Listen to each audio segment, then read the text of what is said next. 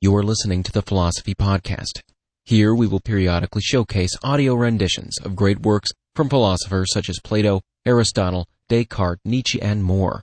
For a complete listing of all the Learn Out Loud podcasts with links to subscribe, please visit us at www.learnoutloud.com/podcast. Thank you for listening.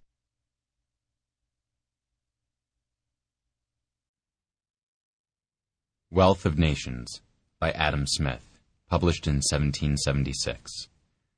Excerpts edited by Arthur Mee and J. A. Hamerton. 1. Labor and its produce. The division of labor has been the chief cause of improvement in the productiveness of labor. For instance, the making of a single pin involves 18 separate operations, which are entrusted to 18 separate workmen. And the result is that whereas one man working alone could only make perhaps 20 pins in a day, several men working together, on the principle of division of labor, can make several thousands of pins per man in one day. Division of labor, in a highly developed state of society, is carried into almost every practical art, and its great benefits depend on the increase of dexterity in each workman, upon the saving of time otherwise lost in passing from one kind of work to another, and finally, upon the use of many labor-saving machines, which is made possible by the division of labor. This division of labor, from which so many advantages are derived, is not originally the effect of any human wisdom which foresees and intends the opulence to which it gives rise. It is rather the gradual result of the propensity, in human nature, to barter and exchange one thing for another. The power of exchanging their retrospective produce makes it possible for one man to produce only bread, and for another to produce only clothing. The extent to which the division of labor can be carried is therefore limited by the extent of the market.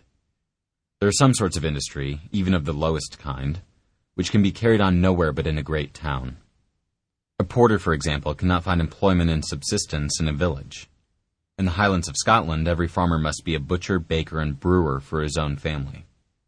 As water carriage opens a more extensive market to every kind of industry than is afforded by land carriage, it is on the seacoast and on the banks of navigable rivers that industry begins to subdivide and improve itself, and it is riot till long afterwards that these improvements extend to the inland parts.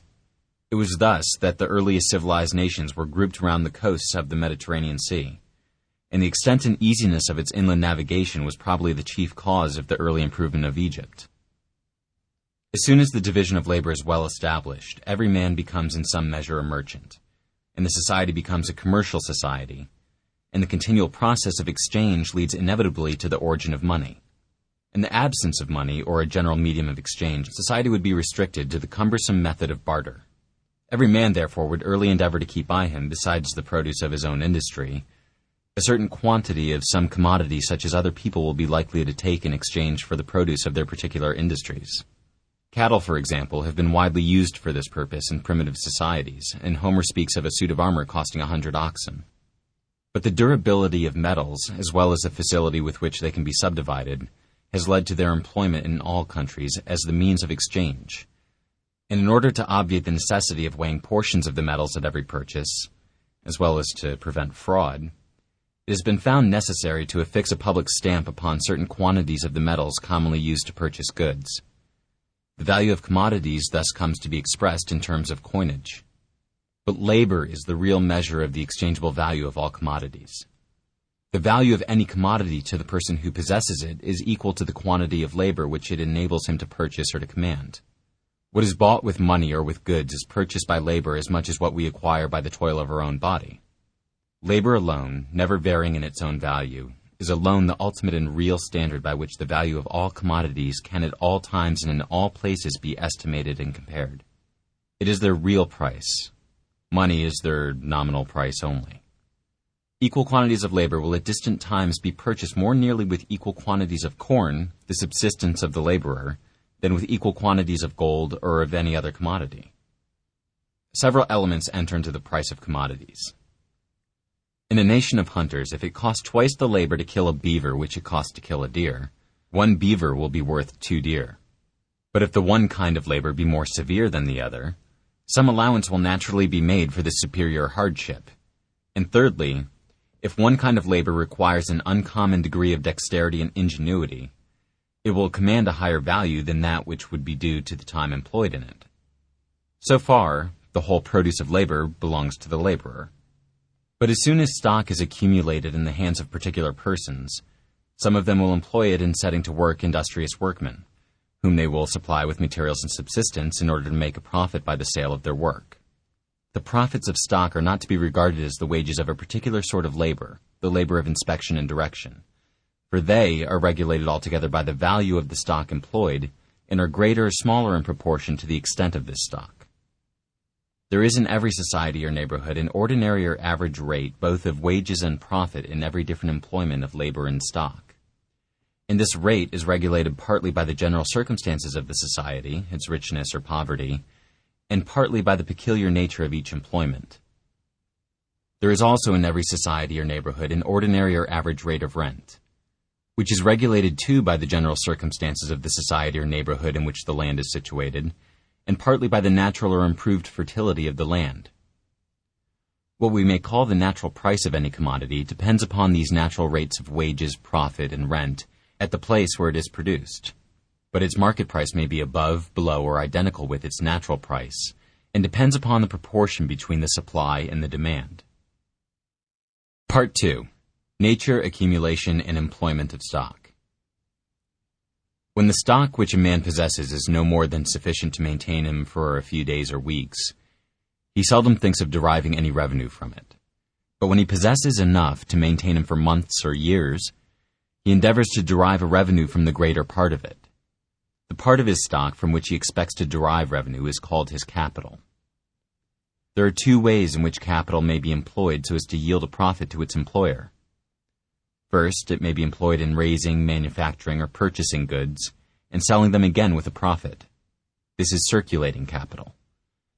Secondly, it may be employed in the improvement of land or in the purchase of machines and instruments, and this capital, which yields a profit from objects which do not change masters, is called fixed capital.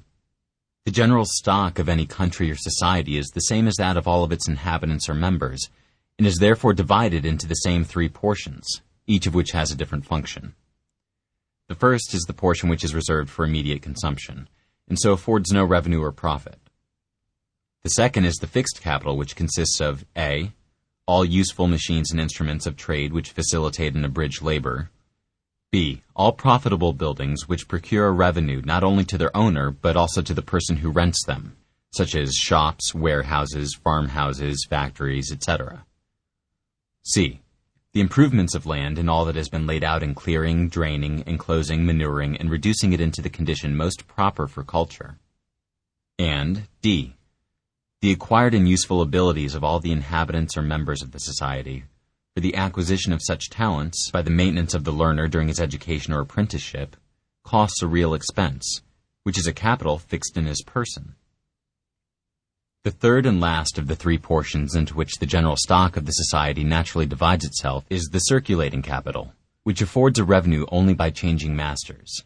It includes A, all the money by means of which all the other three are circulated and distributed to their proper consumers; B, all the stock of provisions which are in the possession of the butcher, farmer, corn merchant, etc., and from the sale of which they expect to derive a profit; C, all the materials, whether altogether rude or more or less manufactured, for clothes, furniture, and building, which are not yet made up into any of these shapes, but remain in the hands of the growers, manufacturers, and merchants; and D, all the work which is made up and completed, but is not yet disposed of to the proper consumers.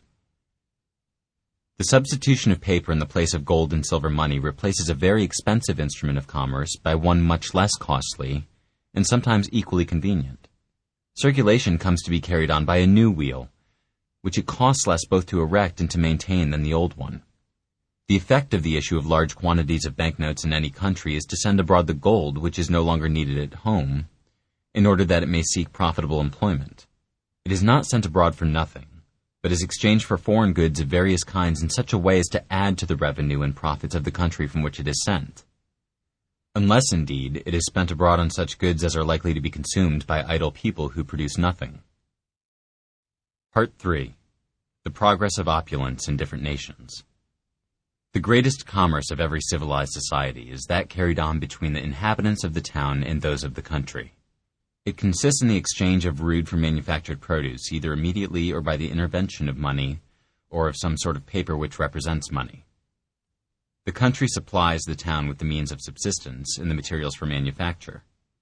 The town repays this supply by sending back a part of the manufactured produce to the inhabitants of the country. The town, in which there neither is nor can be any reproduction of substances, may very properly be said to gain its whole subsistence from the country.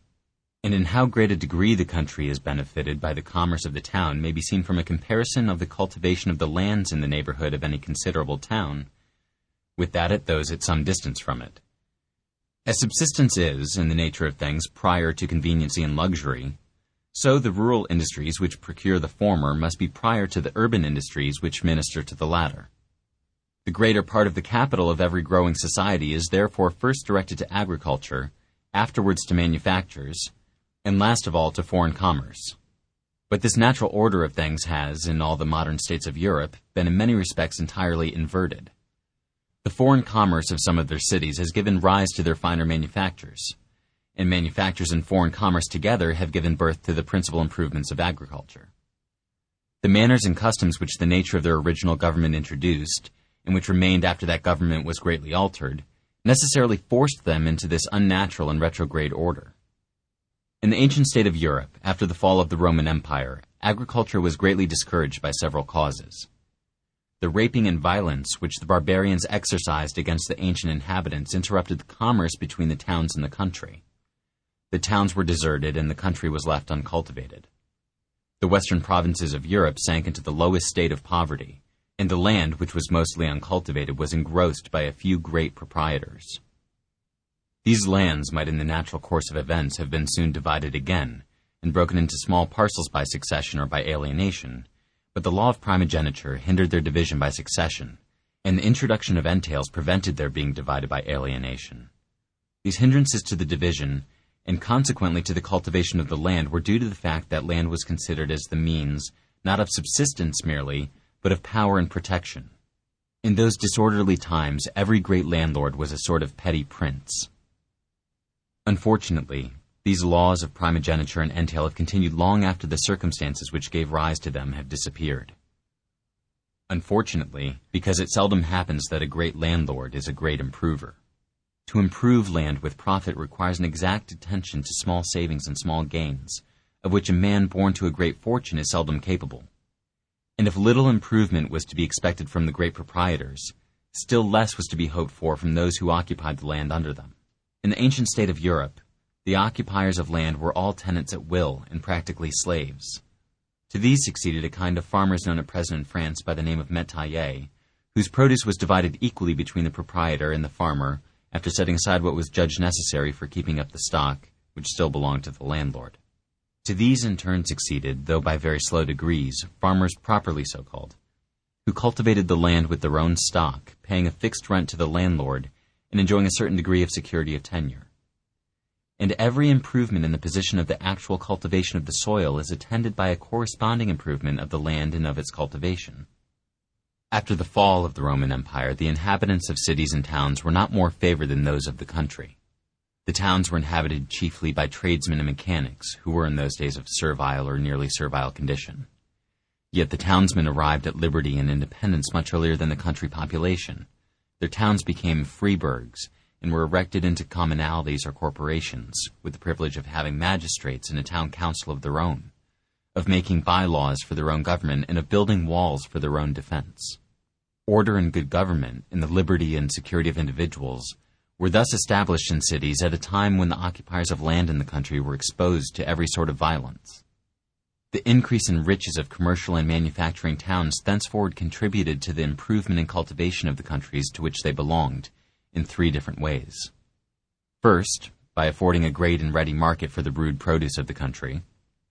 Secondly, the wealth acquired by the inhabitants of cities was employed in purchasing uncultivated lands and in bringing them under cultivation. For merchants are ambitious of becoming country gentlemen, and when they do so are generally the best of all improvers. And lastly, commerce and manufactures gradually introduced order and good government, and with them the liberty and security of individuals among the inhabitants of the country. Part 4. The Mercantile System. From the mistaken theory that wealth consists in money, or in gold and silver, there has arisen an erroneous and harmful system of political economy and of legislation in the supposed interests of manufacture, of commerce, and of the wealth of nations. A rich country is supposed to be a country abounding in money, and all the nations of Europe have consequently studied, though to little purpose, every possible means of accumulating gold and silver in their respective countries. For example, they have at times forbidden or hindered by heavy duties the export of these metals. But all these attempts are in vain. For on the one hand, when the quantity of gold and silver imported into any country exceeds the effectual demand, no vigilance can prevent their exportation. And on the other hand, if gold and silver should fall short in a country, there are more expedients for supplying their place than that of any other commodity. The real inconvenience, which is commonly called scarcity of money, is not a shortness in the medium of exchange, but is a weakening and diminution of credit due to overtrading. Money is part of the national capital, but only a small part and always the most unprofitable part of it. The principle of the commercial system, or mercantile system, is that wealth consists in money or in gold and silver. It is an utterly untrue principle. But once it had been established in general belief that wealth consists in gold and silver, and that these metals can be brought into a country which has no mines only by the balance of trade, that is to say, by exporting to a greater value than it imports, it necessarily became the great object of political economy to diminish as much as possible the importation of foreign goods for home consumption, and to increase as much as possible the exportation of the produce of domestic industry. Its two great engines for enriching the country, therefore, were restraints upon importation and encouragements to exportation. The restraints upon importation were of two kinds. First, restraints upon the importation of such foreign goods for home consumption as could be produced at home from whatever country they were imported. And secondly, restraints upon the importation of goods of almost all kinds from those particular countries with which the balance of trade was supposed to be disadvantageous. These different restraints consisted sometimes in high duties and sometimes in absolute prohibitions. Exportation was encouraged sometimes by drawbacks, sometimes by bounties, sometimes by advantageous treaties of commerce with sovereign states, and sometimes by the establishment of colonies in distant countries. The above two restraints and these four encouragements to exportation constitute the six principal means by which the commercial or mercantile system proposes to increase the quantity of gold and silver in any country by turning the balance of trade in its favor. The entire system, in all its developments, is a fallacious and an evil one. It is not difficult to determine who have been the contrivers of this whole mercantile system. Not the consumers, whose interest has been entirely neglected, but the producers and especially the merchants and manufacturers, whose interest has been so carefully attended to. It remains to be said, also, that the agricultural system, which represents the produce of land as the sole source of the revenue and wealth of every country, and is therefore justifying a special protection of it, is as fallacious and as harmful as the other. 5. The revenue of the sovereign or commonwealth. The first duty of the sovereign, that of protecting the society from the violence and invasion of other independent societies, can be performed only by means of a military force. This may be effected either by obliging all the citizens of the military age, or a certain number of them, to join in some measure the trade of a soldier to whatever other trade or profession they may happen to carry on, or by maintaining a certain number of citizens in the constant practice of military exercises, thus rendering the trade of a soldier a particular trade, separate from all others. In the former case, a militia is formed, in the latter a standing army. And of the two, the second is by far the more powerful, as it is also the more expensive. The second duty of the sovereign, that of protecting, as far as possible, every member of the society from the injustice or oppression of every other member of it, or the duty of establishing an exact administration of justice, requires an increasing expenditure corresponding to the advance and development of the society. Public works and public institutions are a third cause of expenditure on the part of a sovereign or commonwealth, and have two principal objects: that of facilitating the commerce of the society, and that of promoting the instruction of the people. Roads, bridges, canals are examples of the former. Schools, universities, established churches are examples of the latter. And among other expenses of the sovereign or commonwealth, we must include the expenses of supporting the dignity of the sovereign. The funds or sources of revenue which peculiarly belong to the sovereign or commonwealth consist either in stock or in land. but being quite insufficient to meet the public expenditure, they are supplemented by taxation. Every tax is finally paid from rent, profit, or wages, or from all of them indifferently. And the chief principle to be observed in taxation is that the subjects of the state ought to contribute towards the support of the government as nearly as possible in proportion to their respective abilities. That is, in proportion to the revenue which they respectively enjoy under the protection of the state. The tax which each individual is bound to pay ought to be certain and not arbitrary. Every tax ought to be levied at the time or in the manner in which it is most likely to be convenient for the contributor to pay it. And finally, every tax ought to be so contrived as to take out and to keep out of the pockets of the people as little as possible over and above what it brings into the public treasury of the state.